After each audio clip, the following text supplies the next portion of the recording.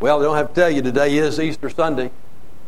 It is the day we celebrate the resurrection of Jesus Christ from the dead. Now, I know there are a lot of other things kind of added to Easter, like the Easter basket, Easter eggs, Easter bunny, Easter clothes.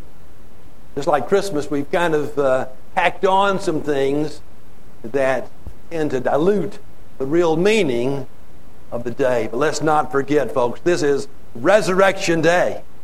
This is the day we celebrate the fact that Jesus lives. Our day of skepticism and secularism, the fact of the resurrection is doubted by more and more people. Many of the miracles in the Bible are disregarded today as mythical fairy tales or as events that have no factual, historical basis. Even people at the church, some quarters of the church, deny the reality of the miracle that we find recorded in the Bible. And people like us, and I include you with me here this morning, you're just going to be guilty by association. But people like us who believe the Bible to be true, who believe that God created all things out of nothing by the word of His power, who parted the Red Sea so the Israelites could pass through on dry ground, who believe the sun stood still, who believe a great fish swallowed shell, and they lived in that fish for 3 days, who believe Jesus was born of a virgin, who believe that Jesus calmed the storm and walked on water, and yes, who believe that Jesus was raised from the dead,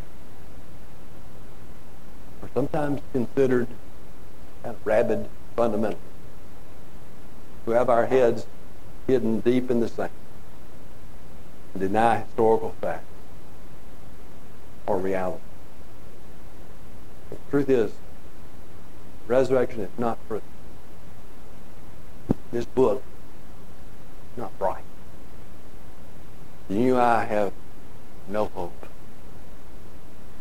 If Jesus is dead and still in the grave, if what the Bible says about the miracle of the resurrection and all the other miracles, by the way, if you don't believe one, how do you believe any? If the resurrection is not true, then you and I have no hope of salvation. You hear that? You have no hope of salvation. For the Bible says that if indeed Christ has not been raised, you are still in your sin. No, it says more than that. It says that if Christ has not been raised, you and I are the biggest of all fools. You get that? If Christ has not been raised, you and I believe in something and have committed our lives to something that is not true. In fact, the Bible goes on to say that if Christ has not been raised, we are not a people to be praised, but rather, we're a people to be pitied.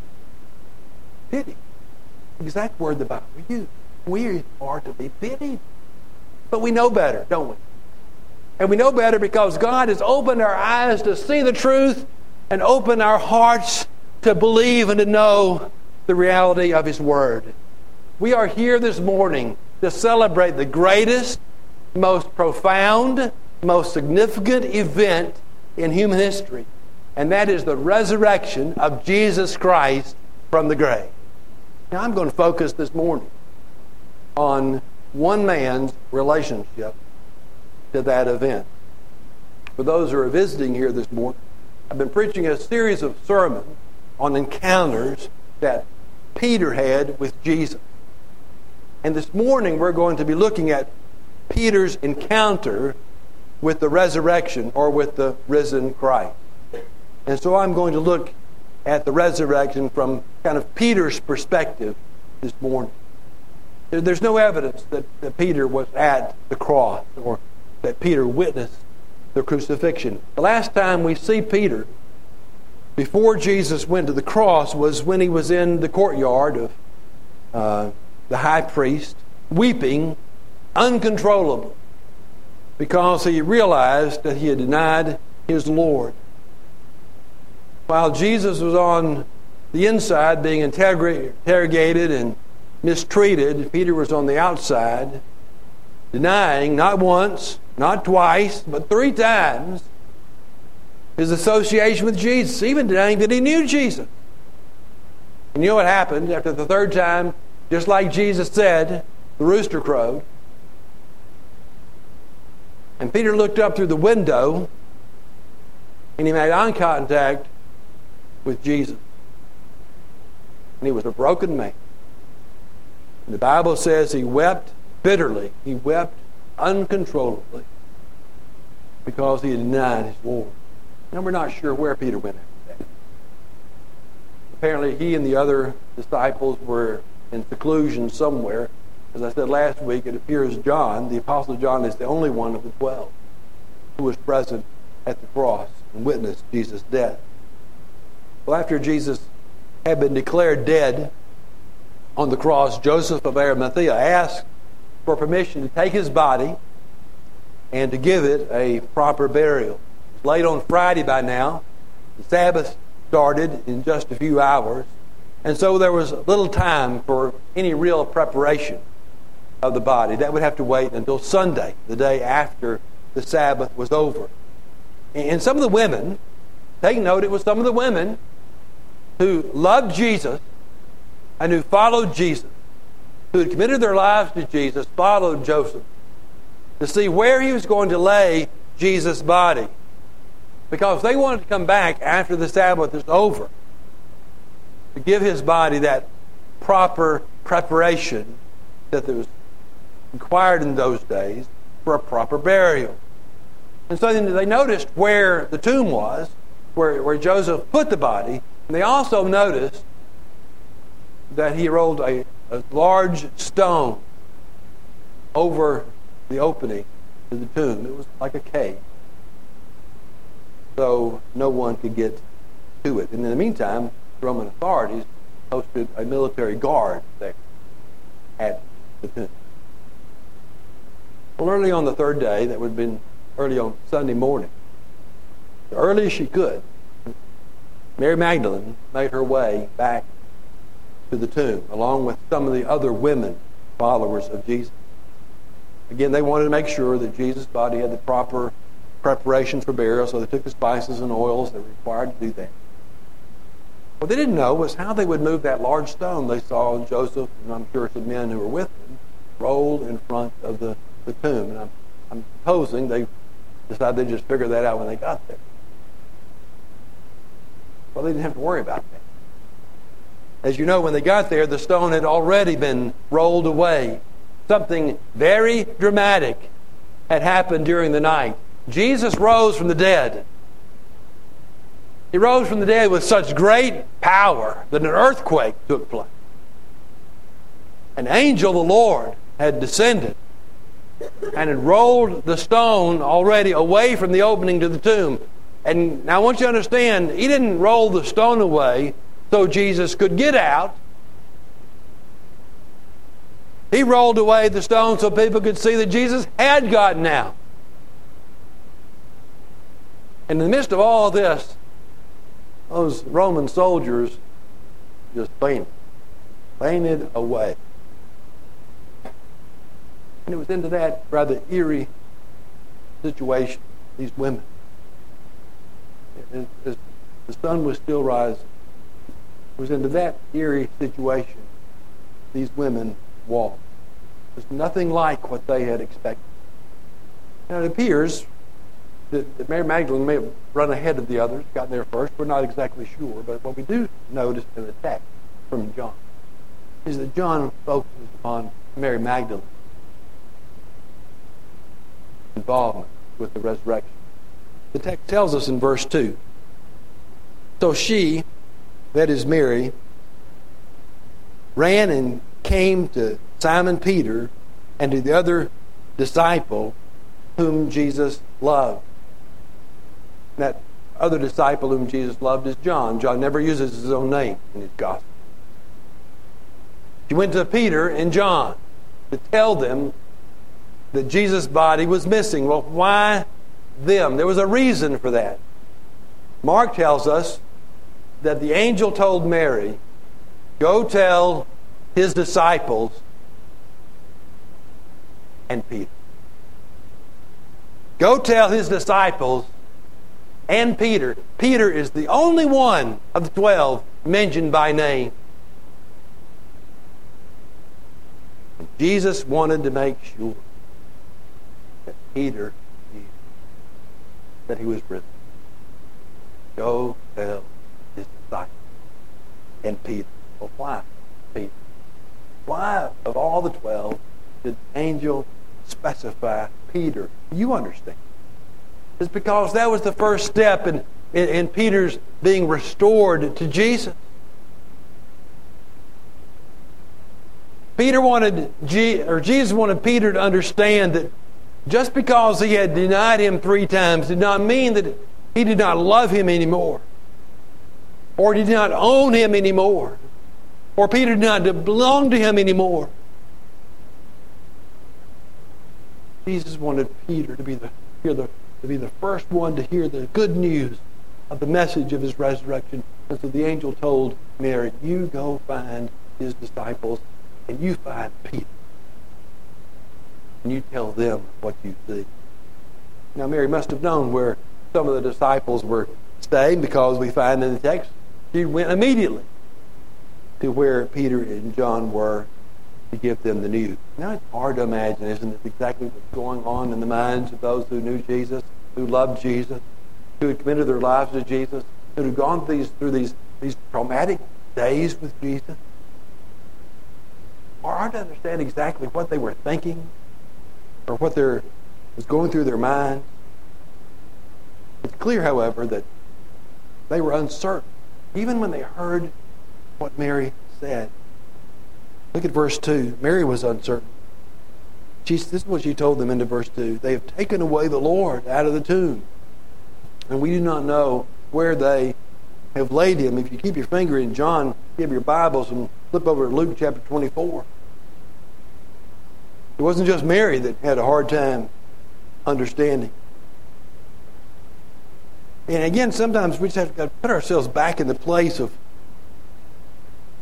the event. We have, 2,000 years of history of believers assimilating the truth of the resurrection. This was brand new news to the disciples. Luke 24 and verse 11 says, these words appeared to them, that is to the apostles, appeared to them as nonsense, and they would not believe them. But Peter was one who ran quickly to the tomb.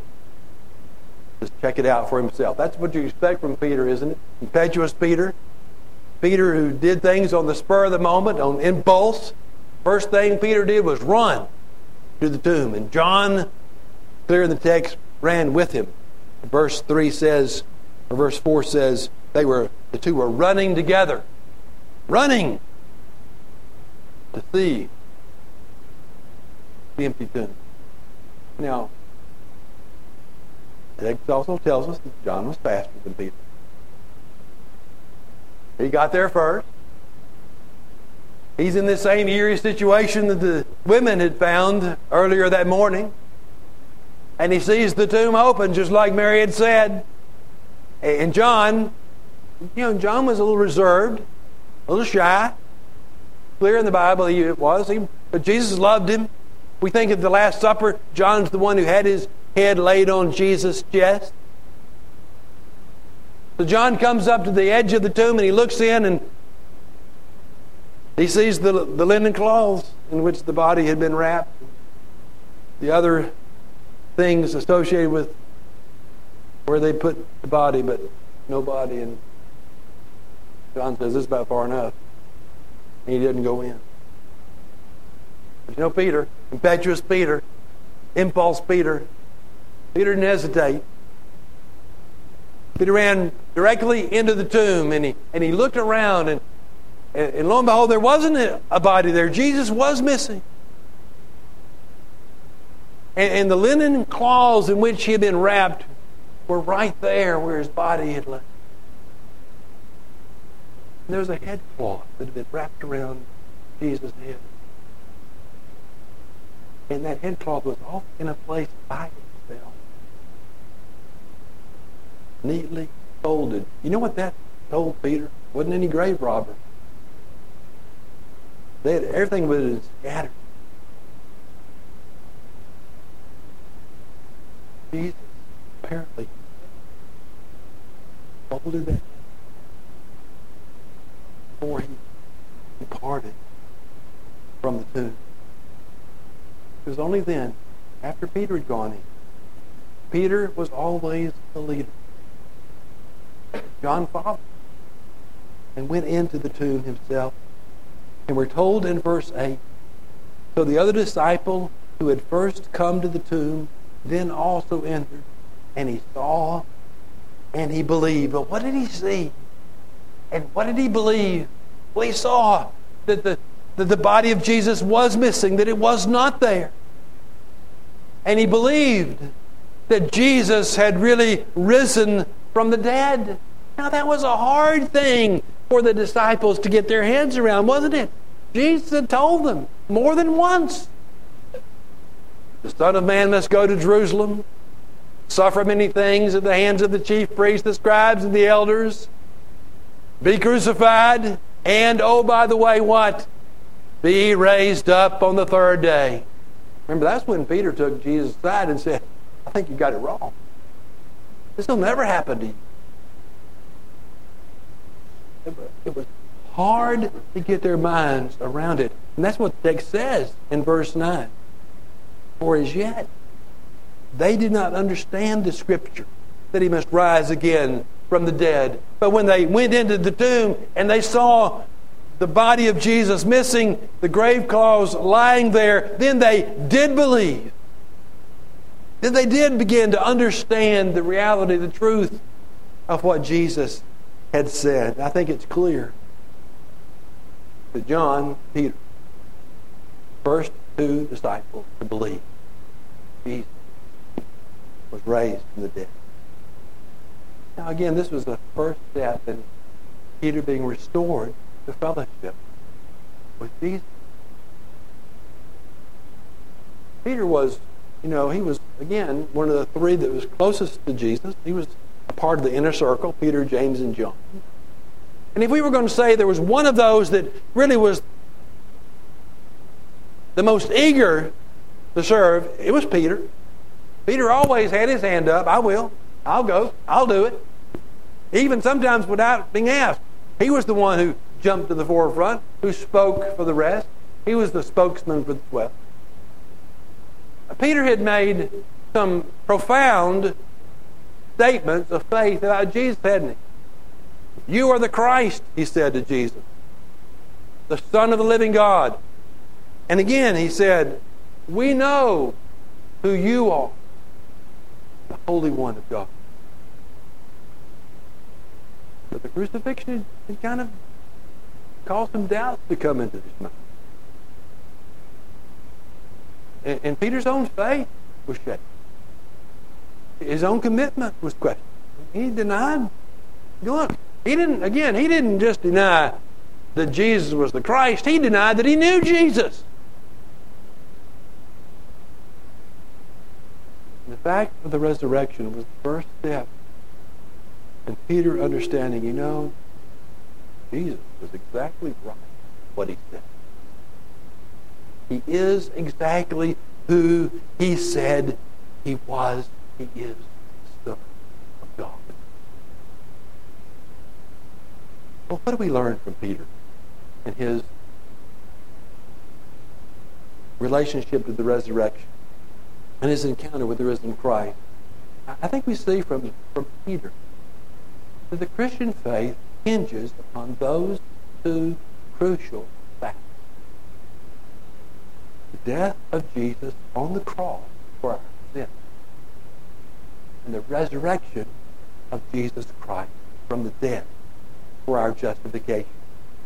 Again, that is what Peter was told by Jesus would happen. He would be crucified, and he would rise again from the dead.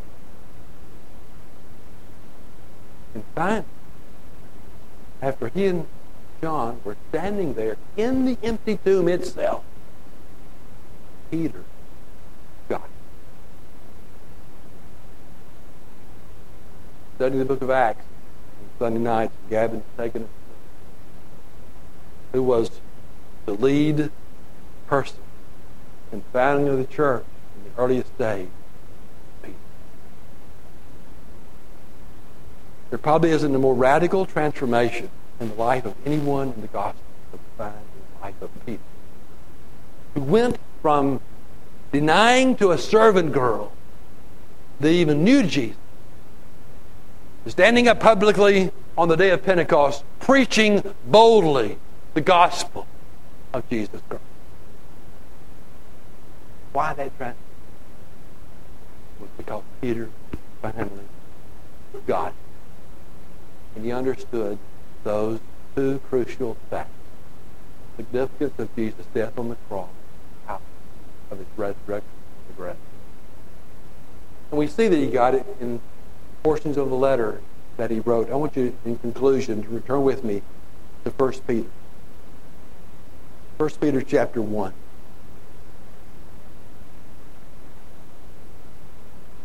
This is the letter that Peter himself wrote under the inspiration of the Holy Spirit. 1 Peter chapter 1, verses 18 and 19.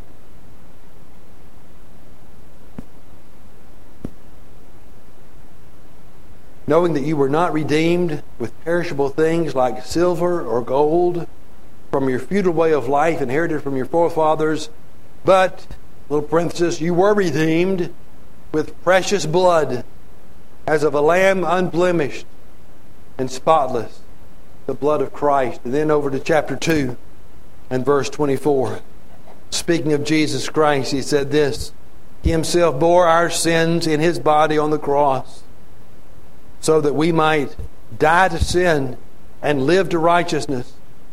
For by his wounds you were healed. And then chapter 3 and verse 18. For Christ also died for sins once for all, the just for the unjust, so that he might bring us to God. Peter got it, didn't he? He got the significance of the crucifixion. It was by Jesus' death on the cross that we are given forgiveness of sins and the newness of life. But he also got the significance of the resurrection. Go back to chapter 1, and we read this in our call to worship earlier. Chapter 1, verse 3. Blessed be the God and Father of our Lord Jesus Christ, who according to his great mercy has caused us to be born again to a living hope. How? Through the resurrection of Jesus Christ from the dead. Peter got it. Peter got it. It was through the resurrection of Christ from the dead that you and I are born again to a living hope. That's why Paul says, look, if Christ has not been raised, you're still in your sins. It's only through the power of Christ's resurrection, the fact that he lives, that you can know for certain that you live as well. Just as Jesus Christ was raised to new life from his dead physical body, so you and I are raised to new life from our dead spiritual body. Paul says in Ephesians chapter 2, you were dead. You were dead in your trespasses and sins. But God made us alive together with Christ. The events we observe at Easter, the crucifixion and the resurrection, are at the very heart of the gospel. If you want to know that your sins are forgiven, if you want to be right with God, if you want to have no fear in death and be assured of eternal life, then you must place your faith and your trust as the Holy Spirit leads you to trust in His sacrificial death and His powerful resurrection from the dead. The testimony of a believer is this: I need no other argument. I need no other plea. It is enough. It's enough that Jesus died and that He died for me. And this, there in the ground, His body lay, light of the world, by darkness slain. Then bursting forth in glorious day, up from the grave He rose again. And as He stands in victory, sin's curse has lost its grip on me. You hear that?